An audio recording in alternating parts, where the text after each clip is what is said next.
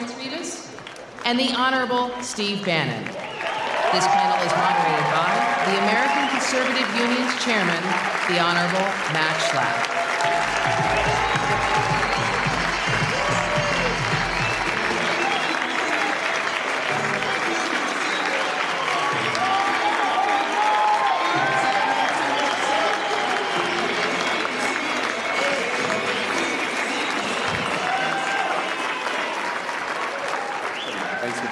You bet. All right, guys, let's take a seat.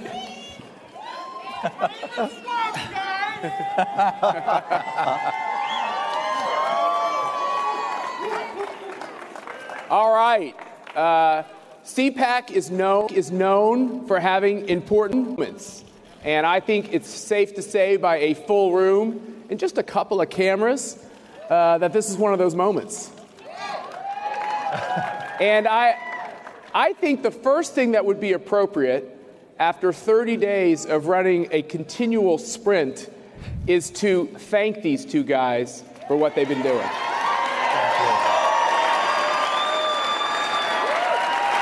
Thank you. Thank you. Well, hey, on that front, I also think it's a perfect moment to thank all of you for helping us elect what will be one of the greatest presidents that ever served this country. All right. And it's because of your work that he made it happen. And Matt, great. I want to thank you for finally inviting me to CPAC. Yeah, there's no, what was the name of the Uninvited. The Uninvited. Yes. I know there are many alumni out here in the audience. I didn't like the Uninvited. Here's what we decided to do at CPAC with the Uninvited. We decided to say that everybody's a part of our conservative family. That's right. And that's what Donald Trump has done to so many of us around the country politically. And you guys have put together an amazing operation. You know, I know you all know this, but the last time a president came to CPAC in his first year, it was Ronald Reagan, St. Ronald, in 1981. And you've put together this, the president has put together the most conservative cabinet we've ever seen, according to our CPAC ratings. And I think a few of us are pretty happy about what looks like is going to happen on the Supreme Court, too. So it's, Now, let me ask you two, I'm looking in the back of the room as well, but let me ask you two, we all read... Is that the opposition party? Yes, that is.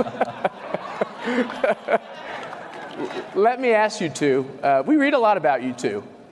That's all good. But I bet not all of it's accurate. I bet there's some things that don't get written correctly. Let me ask each one of you, what's the biggest misconception about what's going on in the Donald Trump White House? Well, in regard to us two, I think the biggest misconception is everything that you're reading. We share an office suite together. We're basically together from 6:30 in the morning until about 11 o'clock at night. I have a little thing called the War Room. He has a fireplace with nice sofas. And it's actually something that you all have helped build, which is when you bring together, and what this election showed, and what President Trump showed, and let's not kid ourselves. I mean, I can talk about data and ground game, and Steve can talk about big ideas, but the truth of the matter is, Donald Trump, President Trump, brought together the party and the conservative movement. And I've got to tell you, if the party and the conservative movement are together, similar to Steve and I, it can't be stopped. And President Trump was the one guy, he was the one person, and I can say it after overseeing 16 people kill each other. It was Donald Trump that was able to bring this party and this movement together. And Steve and I know that, and we live it every day. Our job is to get the agenda of President Trump through the door and on pen and paper. But we've known it since August 15th. And I think if you look at, the opposition party and how they portrayed the campaign, how they portrayed the transition, and now they're portraying the administration, it's always wrong. I mean, on the very first day that Kellyanne and I started, We reached out to Ryan, Sean Spicer, Katie. It's the same team that, every day was grinding away on the campaign, the same team that did the transition. And if you remember, the campaign was the most chaotic, by the media's description, most chaotic, most disorganized, most unprofessional, had no earthly idea what they were doing. And then you saw them all crying and weeping that night on the 8th when and the reason it worked is President Trump. I mean, Trump had those ideas, had that energy, had that vision that could galvanize a team around him of disparate. Look, we're a coalition. A lot of people think, have strong beliefs about different things, but we understand that you can come together to win, and we understood that from August 15th, and we never had a doubt, and Donald Trump never had a doubt that he was going to win. And I think that is the power of this movement. And on top of that, first of all, President Trump laid out his vision, 4 or 5 years ago here at CPAC. That's right. And it was that vision. It's nothing different. If you go back and watch the tape of President Trump 4 or 5 years ago, that was the Trump agenda. One of the things I used to say all the time, and Governor Walker and everyone gets sick of me saying it, but I think that President Trump found it, which was what this country, what all of us were starving for the whole time, because we're so sick of politics and politicians. In spite of the fact that we love being here, we actually hate politics. But what we were starving for was somebody real, somebody genuine, somebody that was actually who he said he was. And the media attacked us on the campaign. Remember, attacked me, you can't spend the money on Trump, go give it to the Senate. Attacked us on the transition. President Trump put in the best cabinet in the history of cabinets, I think. Now, I feed ridiculous stories, and all we do every day, and all President Trump does every day, is hit his agenda every single day.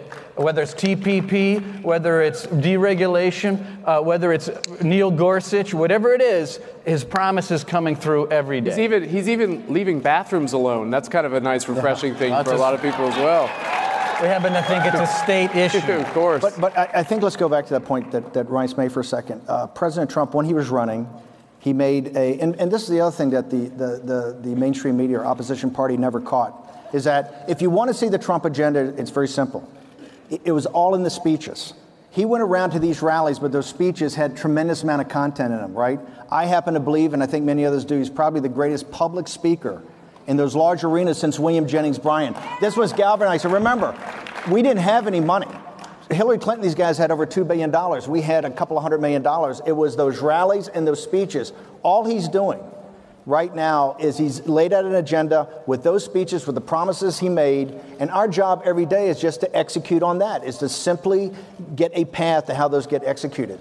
And he's maniacally focused on that. And I think that's one of the powers of the transition, where many, many people try to come in and try to convince President Trump, hey, you won on this, but this is what you want to do. And he's like, no, I promised the American people this, and this is the plan we're going to execute on. And Ryan, and by the way, that's why you've seen the executive orders, the Supreme Court, the way he's gone through the Supreme Court, and by the way, the other 102 judges that we're eventually going to pick. It's just a methodical, and that's what the mainstream media won't report. Just like they were dead wrong on the chaos of the campaign, and just like they were dead wrong in the chaos of the transition, they are absolutely dead wrong about what's going on today, because we have a team that's just grinding it through on what President Donald Trump promised the American people. And the mainstream media better understand something. All of those promises are going to be implemented. That's awesome.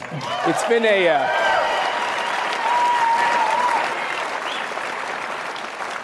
Steve, you're a really likable guy. You should do this more often. Not so bad. He's not so bad. Most of the time. Yeah, exactly. What are 30 days of action? And you guys have touched on some of that action. Each one of you, tell me the one or two things that have happened in the last 30 days that you think are the most critical. And what is the one thing that you just, like you said, Steve, maniacally focused, that has just got to happen early in the administration to really turn this country around? So start first with the first 30 days, then what's that focus after that? So there's a lot that's happened in the first 30 days.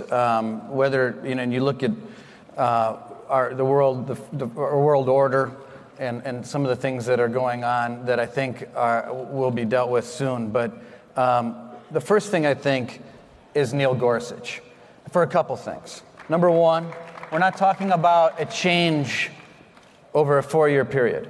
We're talking about a change of potentially 40 years of law, number one. But more important than that, it established trust.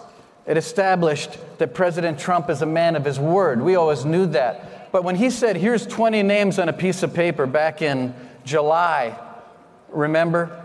And he said, I'm going to pick my judge out of these 20 people that are on this piece of paper. And he did it. That's number one. Because Neil Gorsuch represents a conservative, represents the type of judge that has the vision of Donald Trump, and it fulfills the promise that he made to all of you and to all Americans across the country. Second thing, deregulation. What hasn't been talked about a lot is that President Trump signed an order that puts in place a constant deregulatory form within the federal government. And what it says is for every regulation presented for passage, that cabinet secretary has to identify 2 that person would eliminate. And that's a big deal. And then lastly, immigration. Immigration, protecting the sovereignty of the United States, putting a wall on the southern border, making sure that criminals are not part of our process. These are all things that 80% of Americans agree with, and these are all things that President Trump is doing within 30 days. Steve. Yeah, I think the same thing. I think if you look at the lines of work, I kind of break it out into 3 verticals or 3 buckets. The first is kind of national security and sovereignty, and that's your intelligence, the Defense Department, Homeland Security. The second line of work is what I refer to as economic nationalism, and that is Wilbur Ross at Commerce, Steve Mnuchin at Treasury, Lighthizer at Trade, Peter Navarro, Stephen Miller, these people that are rethinking how we're going to reconstruct our trade arrangements around the world. The third, broadly, line of work is what is deconstruction of the administrative state. And if you... So I think the 3 most important things, I think one of the most pivotal moments in modern American history was his immediate withdrawal from TPP. That got us out of a trade deal and let our sovereignty come back to ourselves. The people, the mainstream media don't get this, but we're already working in consultation with the Hill. People are starting to think through a whole raft of amazing and innovative bilateral relationships, bilateral trading relationships with people that will reposition America in the world as a fair trading nation and start to bring jobs, high value added manufacturing jobs back to the United States of America.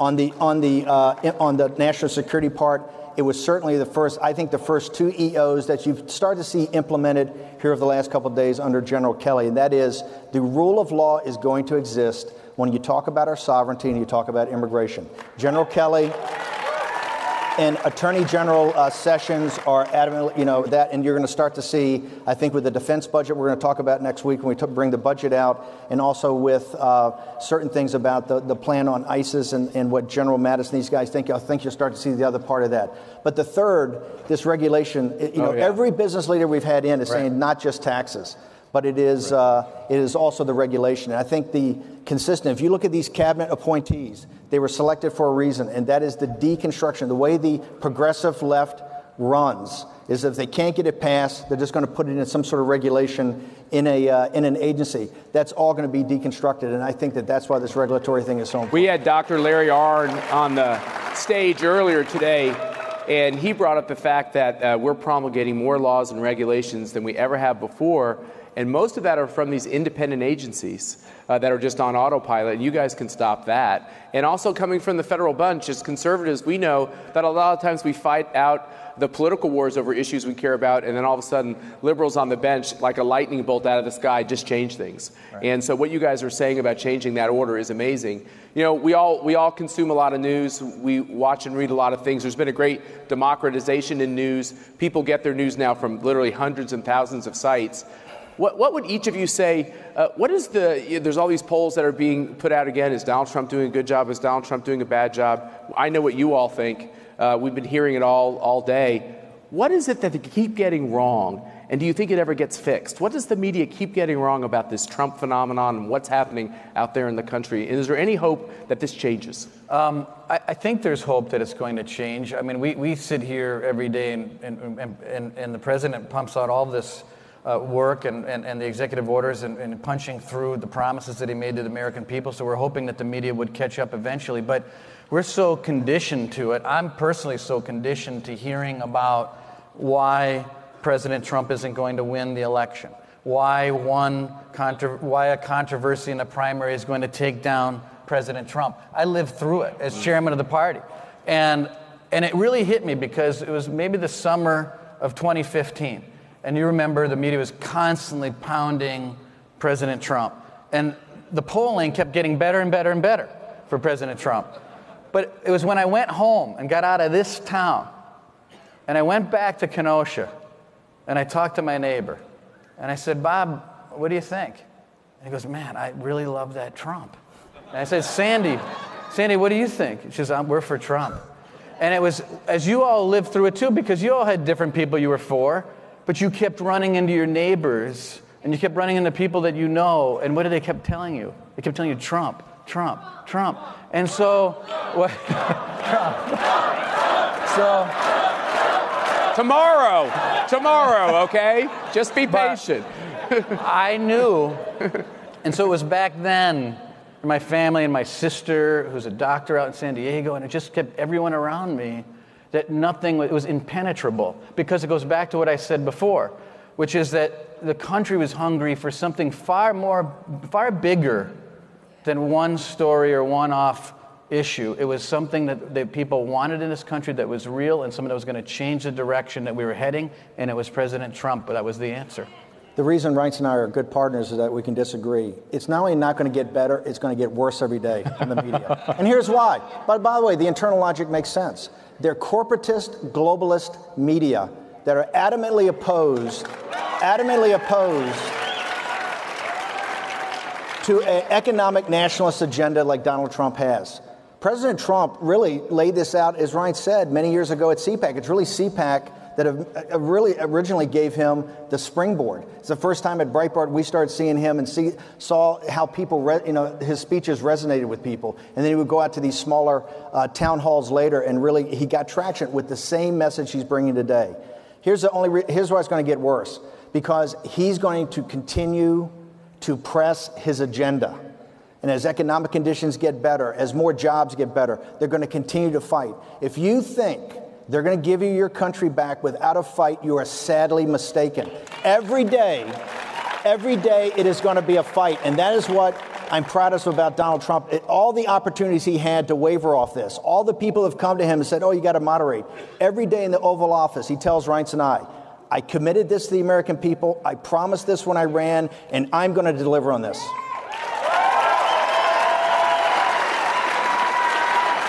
How novel. Yeah. How interesting. I remember I was being asked by some reporters, they're like, why is Trump doing X, Y, or Z? And I said, because he said he would do it on the campaign trail. It's really not that complicated, is it? But no, there are, okay, I like that one. There are some parts of this, though, that are fitful.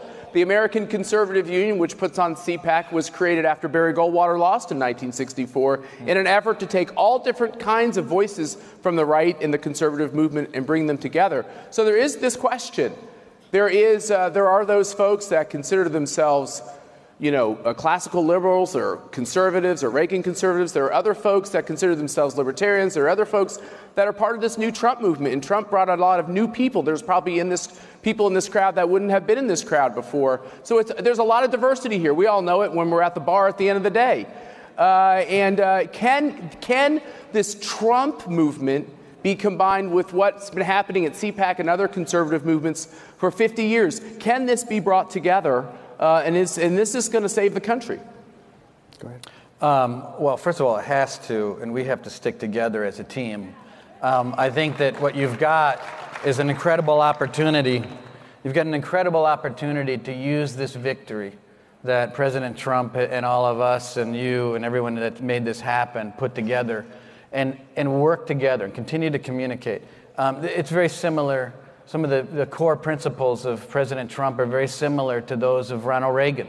When you look at peace through strength and building up the military, how many times have you heard President Trump said, I'm going to build up the military, I'm going to take care of the vets, I'm going to make sure that we don't have a Navy that's decimated and planes that are nowhere to be found. Peace through strength, deregulation. You think about the economy and the economic boom that was created. And some of it is going to take a little time. I mean, to get the jobs back, to get more money in people's pockets. Those things are going to happen. And in the meantime, we have to stick together and make sure that we've got President Trump for 8 years. And he's somebody that we know that we're going to be very proud of as these things get done. But it's going to take all of us working together to make it happen. You know, I've said that there's a new political order that's being formed out of this, and it's still being formed. But if you look at the wide degree of opinions in this room, whether you're a populist, whether you're a limited government conservative, whether you're a libertarian, whether you're an economic nationalist, we have wide and sometimes divergent opinions. But I think the center core of what we believe, that we're a nation with an economy, not an economy just in some global marketplace with open borders, but we are a nation with a culture and a reason for being. And I think that's what unites us. And I think that is what's going to unite this movement going forward. President Trump tomorrow is coming, I think, really to express his appreciation. Absolutely. The vice president's coming The vice tonight. president's coming tonight. And the reason is he understands in CPAC there are many, many, many voices. But he's here to say appreciation and to drive this movement forward. This is really where he got his launch, you know, with his ideas in the conservative movement, 5 years ago. And he wanted to show his appreciation. We're at the top of the first inning of this, and it's going to take just as much fight, just as much focus, and just as much determination. And the one thing I'd like to leave you guys today with is that we want you to have our back. But more importantly,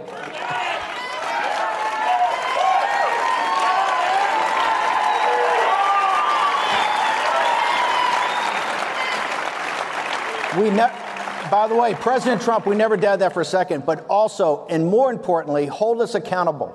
Hold us accountable to what we promised. Hold us accountable for delivering on what we promised. Let me just ask, as we close this out, it's time for, you know, you guys have been so kind of kumbaya here. It's kind of time for a little bit of a group hug.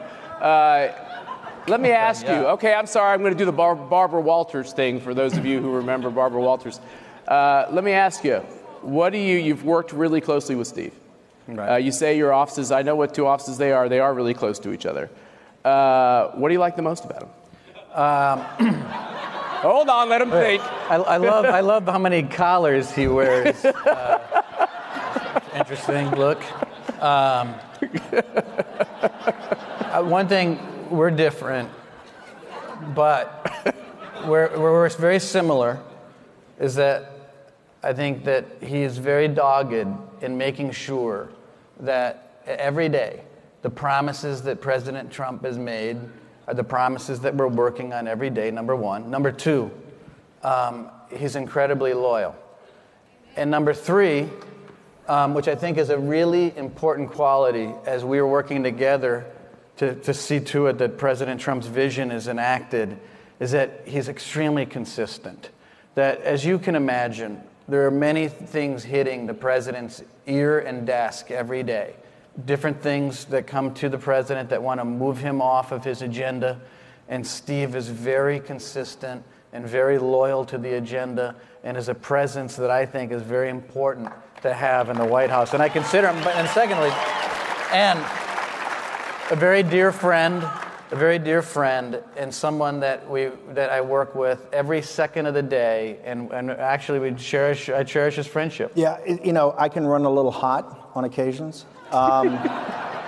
And Reince is indefatigable. I mean, it's low key, but it's determination. The thing I respect most, and the only way this thing works, is Reince is always kind of steady. He's got Katie and some other people around him. It's very steady. But his job is by far one of the toughest jobs I've ever seen in my life. To make it run every day, to make the trains, and you only see the surface, what's going on underneath, and planning what's 3 weeks down the road to the degree that we're planning it, of all these EOs and legislation, and, you know, whether it's the tax reform bill. Reince is indefatigable in saying, we got to drive this forward, and I think it's one of the reasons we have such a, and by the way, this started back in August, when we had this campaign where we were outgunned, outmanned, outspent, and it was because President Trump had a message, he had this charisma, and he had people like here at CPAC, and we just put our heads down, and and Reince has been unwavering since the very first moment I met him. Well, it's a great honor to have you both here. I think the best thing we could do is to let these two guys get back to work. What do you think? Right. Thanks for being here. Thank you, Matt. Yeah. That's great. Thank you.